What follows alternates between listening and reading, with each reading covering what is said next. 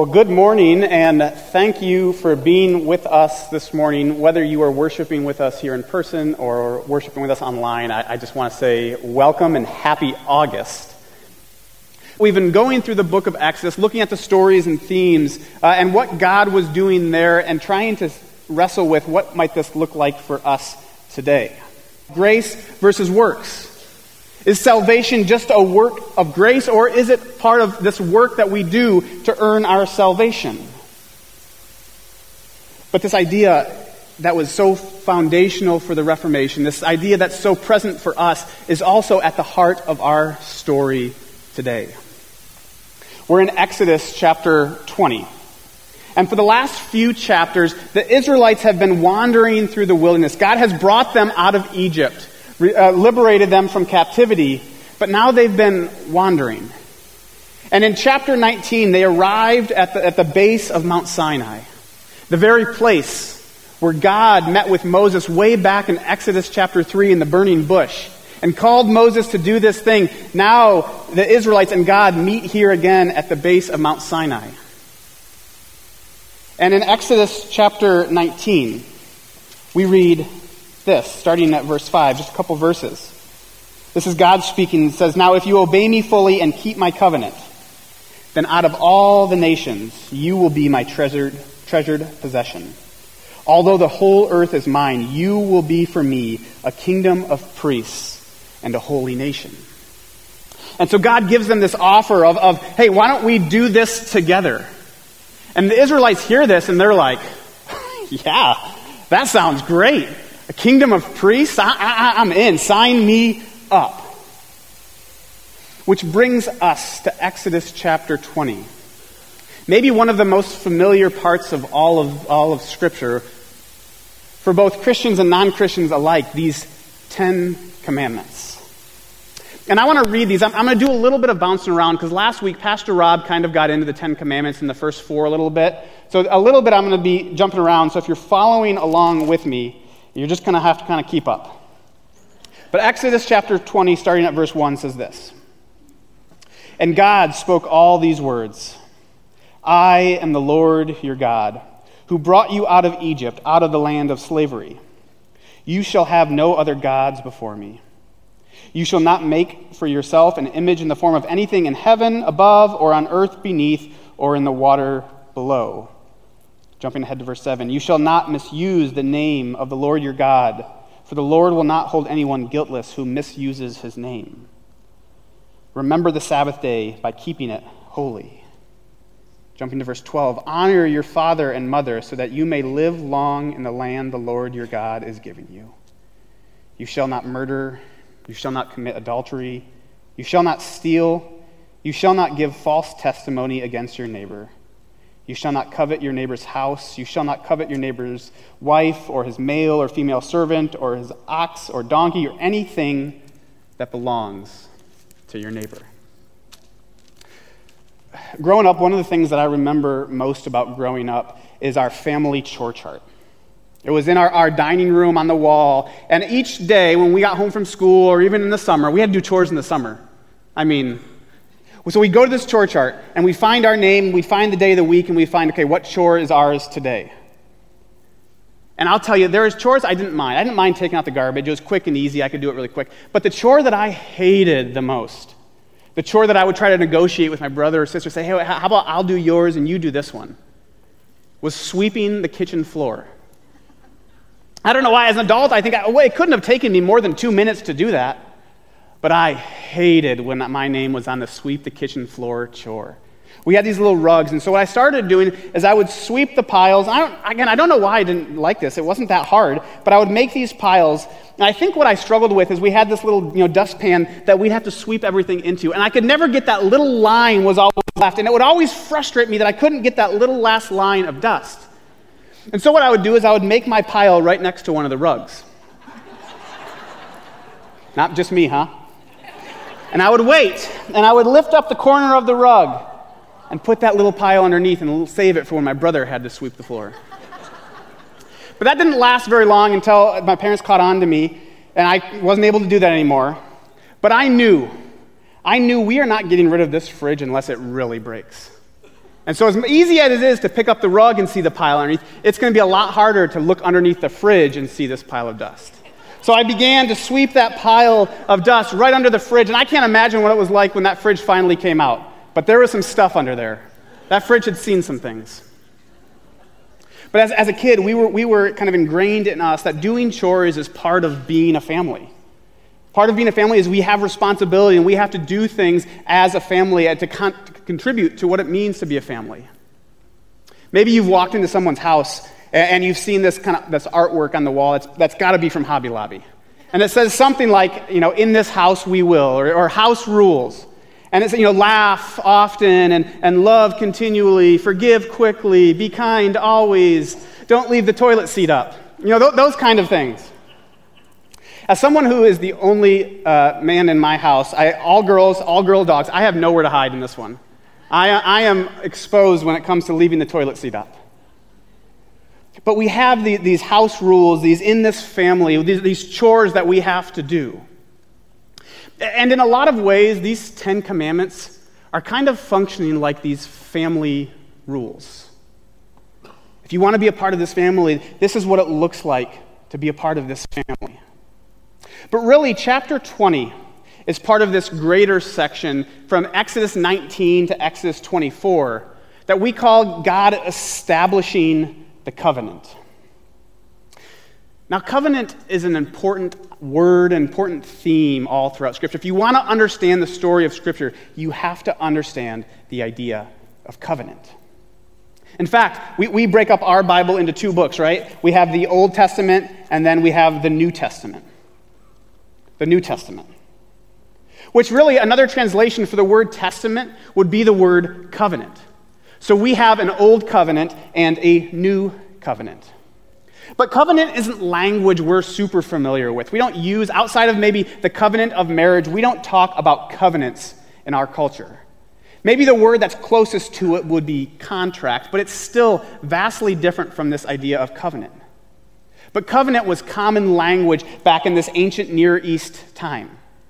Covenant was one of the ways that people interacted with one another. And so, for instance, if there was like two groups of people and there was a king and another group and they wanted to incorporate and become one, they would form this covenant. And it would lay out all of the stipulations and all of the things that were a part. Like, if you want to uphold this covenant, this is what you got to do, and this is what you're going to get out of it, and this is what I'm going to do, and this is what I will get out of it. It was just everyday language. And I don't want to get too far into the weeds and lose some of you as we talk about covenant, but I do want to show, because there's something that's really fascinating for me.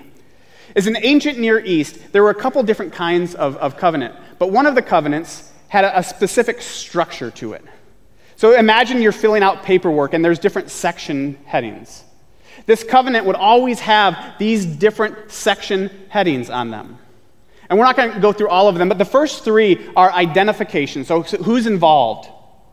The next one is history. What's our history together? And then the third part of this covenant is stipulations. And what's fascinating is if you look at Exodus 19 through 24, you will see these different elements of a covenant, the same covenant language that would have been used by all kinds of people here in Exodus. So for instance, Exodus 20, verse 2 starts off this way: I am the Lord your God. We have this identification of who is involved in this covenant. The next part was history. Who brought you out of Egypt, out of the land of slavery. This is our past. This is our history. This is who we have been. And then the next several chapters go into these stipulations. What does it mean to be a part of this covenant? What does it mean to uphold it? The last few parts are provision and divine witness and blessing. And we can see all of those parts within this covenant. And so it's fascinating the way that God understands the context of these Israelites and shows up and speaks to them in a language that they can understand, in this covenantal language. So in some ways, this is very familiar. But what's not so familiar, what's unique and unprecedented, is all throughout this ancient Near East history, there is no record of a God or a divine being entering into covenant with humans. In this polytheistic world that the Israelites find themselves in, there are all sorts of gods, but they never want to actually bind themselves to humans, Nor do they want to disclose what they're looking for, what they want, or what would appease them. It's like when I'm doing premarital counseling, one of the things I always talk about is this idea of expectations and being able to learn how to communicate your expectations. And some of these things are big, important things that we have to learn to communicate. Some of them are not so important. Like, did anybody else have to learn how to reload the dishwasher when you got married? You didn't even know you were doing it wrong, right? And Lauren is so sweet. She wouldn't tell me I was doing it wrong, but I would come back to the dishwasher and I'm like, I didn't put that bowl there. That's not where I had that. But you have to learn how to communicate these expectations of how you want things, how things should be. Maybe a better example for what we're talking about today is some of you, I'm sure, have had a boss that struggled to communicate what they were wanting from you. And so you were constantly going through your day and you were just hoping that the work you were doing was what the boss was looking for. And the only way you would know is when the boss would come and they would critique your work or tell you you weren't meeting the standards or you're doing all these things. And so you were constantly trying to figure out, what do you want from me?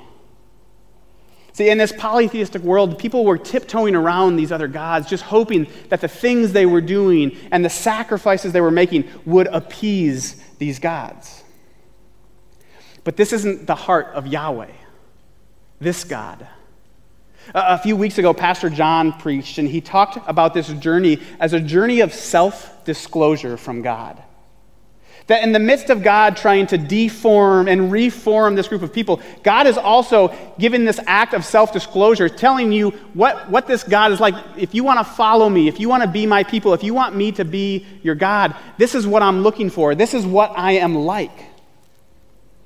And so we have this beautiful thing happening here where not only is God self-disclosing what he's like, but God is also choosing to move into covenantal relationship with these people. God's putting skin in the game. And so we come back to Exodus 20 and these 10 commandments. And Pastor Rob got into this a little bit. He kind of dealt with more of the first 4, but really he talked about Sabbath. The 4th commandment, this idea of Sabbath, that we're not a people who are defined by what we can do or what we can produce, but woven into the fabric of who we are is this idea of rest and Sabbath.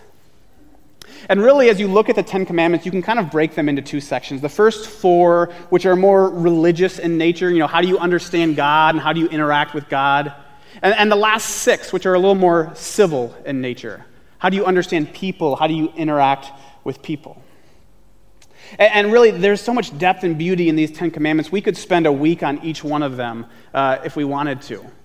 And we're not going to do that, and we're not going to get into the nitty-gritty of each one today. But I want to highlight a few parts of some of them. For instance, the honor your father and mother. We've often used that one to talk about kids listening to your parents, which is good. But what would it look like to talk about honoring your father and mother in the way that adult children honor their father and mother? Caring for aging parents after these parents aren't able to produce and give to society in the ways they once did. What would it look like to honor father and mother as we talk about faith being passed on from generation to generation to generation? The commandment, you shall not murder. In this ancient time, murder was almost always an act of revenge. Someone has done something to me, and so I am going to take revenge on this person. And what God is saying is, hey, no. Revenge has no place in this covenantal community. That can be a word for us as well. I love the last one. It's really fascinated me this week as I've spent some time looking at it. Don't covet your neighbor's household. What's fascinating is how would anybody know that you're coveting? I mean, coveting is something that happens in your heart and in your mind. So how would someone even be able to enforce that you're coveting? But what's happening here, what God is doing, is God is trying to remind that this formation that's happening in this people is not just external. It's not just about the things we do, but it's also internal. It's about our mind and our heart. That these 10 commandments are really about this exclusive worship of Yahweh and to be a people of hospitality and justice so that they can be a blessing to the world. And so God is forming this in them, forming these new, unique people. And what God is saying is that these commandments, this covenant, should touch every area of your life. The way you act, the way you speak, also the way you think and the way you believe. All of these things are part of this covenant. And so we have these 10 commandments. And we frame them and we put them on the wall, which is fine. There's nothing wrong with that. And we try to get them put up in government buildings or things like that. And I'm not always sure that we really understand how these 10 commandments function. Because I think what we often do when it comes to the 10 commandments is we do something like this. Okay, so there's these 10 commandments. So Israelites, what you need to do is you need to just follow these commandments, and if you follow them, then you'll be good with God, and you'll receive God's love and God's grace. Keep the commands, and if you do, then you'll be good with God. That's problematic for a couple reasons. The first is we only have to read a few chapters in Exodus to realize that Israel doesn't do it. They can't keep their end of the covenant. And so what happens? I mean, what should happen, right? The covenant should be over. God's absolved from the covenant. Covenant dead, end of story. But that's not what we see throughout Scripture. What we learn is that God's faithfulness is not dependent on our faithfulness. In fact, and maybe even especially in the face of Israel's infidelity, God's faithfulness is even more on display, which is good news for us. But the other issue we have with this, if you just do the right things, if you just keep the commands, then God will love you, God will give you grace, you'll be good with God, is that puts us as the ones who dictate God's love and grace. We are the ones who go first, and God's love and grace just becomes a response to us. It's what I call this outside-in kind of faith. If we just act the right way, if we just do the right things, then we'll be good with God and God will love us. And the problem with that is that's not the story we find in Scripture. This we move first and then God responds kind of story. In fact, the story of Scripture is just the opposite. That we see all the way from the beginning that God is the one who moves first. I love how this chapter starts. Chapter 20 starts with these words. And God spoke. And God spoke. This reminder that God was the one who initiated. And you almost hear this echo in that all the way back to Genesis. Of this God who was hovering over, and the Spirit and the breath of God moved and spoke, and creation came to being. And God spoke. Meaning that God was the one who moved first. And we are the ones who respond to what God is doing. And so the Ten Commandments are not this means to receive God's love and grace. But the Ten Commandments are a response to the love and grace that God has already given. I mean, in this story specifically, where are we standing? They're at the base of Mount Sinai, which means God has already saved them out of Egypt, out of captivity. God has liberated them, and now in response to the saving work that God has done, now they are invited to obey and to be part of God's people by doing these things. The Ten Commandments are not a means to which they can receive God's grace and love, but they are a response to the grace and love that God has already given.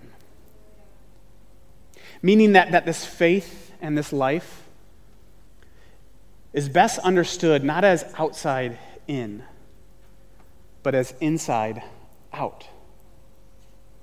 This is the same thing we see Jesus talking about in Matthew chapter 15. When the Pharisees come to Jesus and they say, Jesus, what's going on? Your disciples, they're not washing their hands. They're not honoring the tradition. And Jesus says this in verse 11, what goes into someone's mouth does not defile them, but what comes out of their mouth, that is what defiles them. Jumping ahead to verse 18, it says, but the things that come out of a person's mouth come from the heart, and these defile them. Now, I don't want you to hear me wrong and hear that Jesus and the Ten Commandments are saying that things we do don't matter. Not at all. In fact, in some ways, they matter even more. Because in the Sermon on the Mount, Jesus takes these 10 commandments and he expands them. In the Sermon on the Mount, Jesus says, you've heard it said, thou shalt not murder. We read that today. That's in the 10 commandments. But Jesus says, but I tell you, don't even have anger in your heart. So it's not at all that Jesus and these 10 commandments are saying, whatever you do, it just doesn't matter. Just do whatever. But what we are learning, what we are invited to see in this story is that the things that we do are not about getting ourselves to a place where then God can love us and give us grace. But the things we do are always in response to the grace that God has already given. Now, here's what I imagine. I imagine most of us are sitting here today and thinking, yeah, I know, yeah, we're saved by grace alone. That's like the most basic sermon ever, Tyler. Got it. But I think it's one thing for us to say with our mouths and be able to articulate, yeah, we are saved by grace. And it's entirely another thing for us to be able to know that reality and live that reality deep within our bones.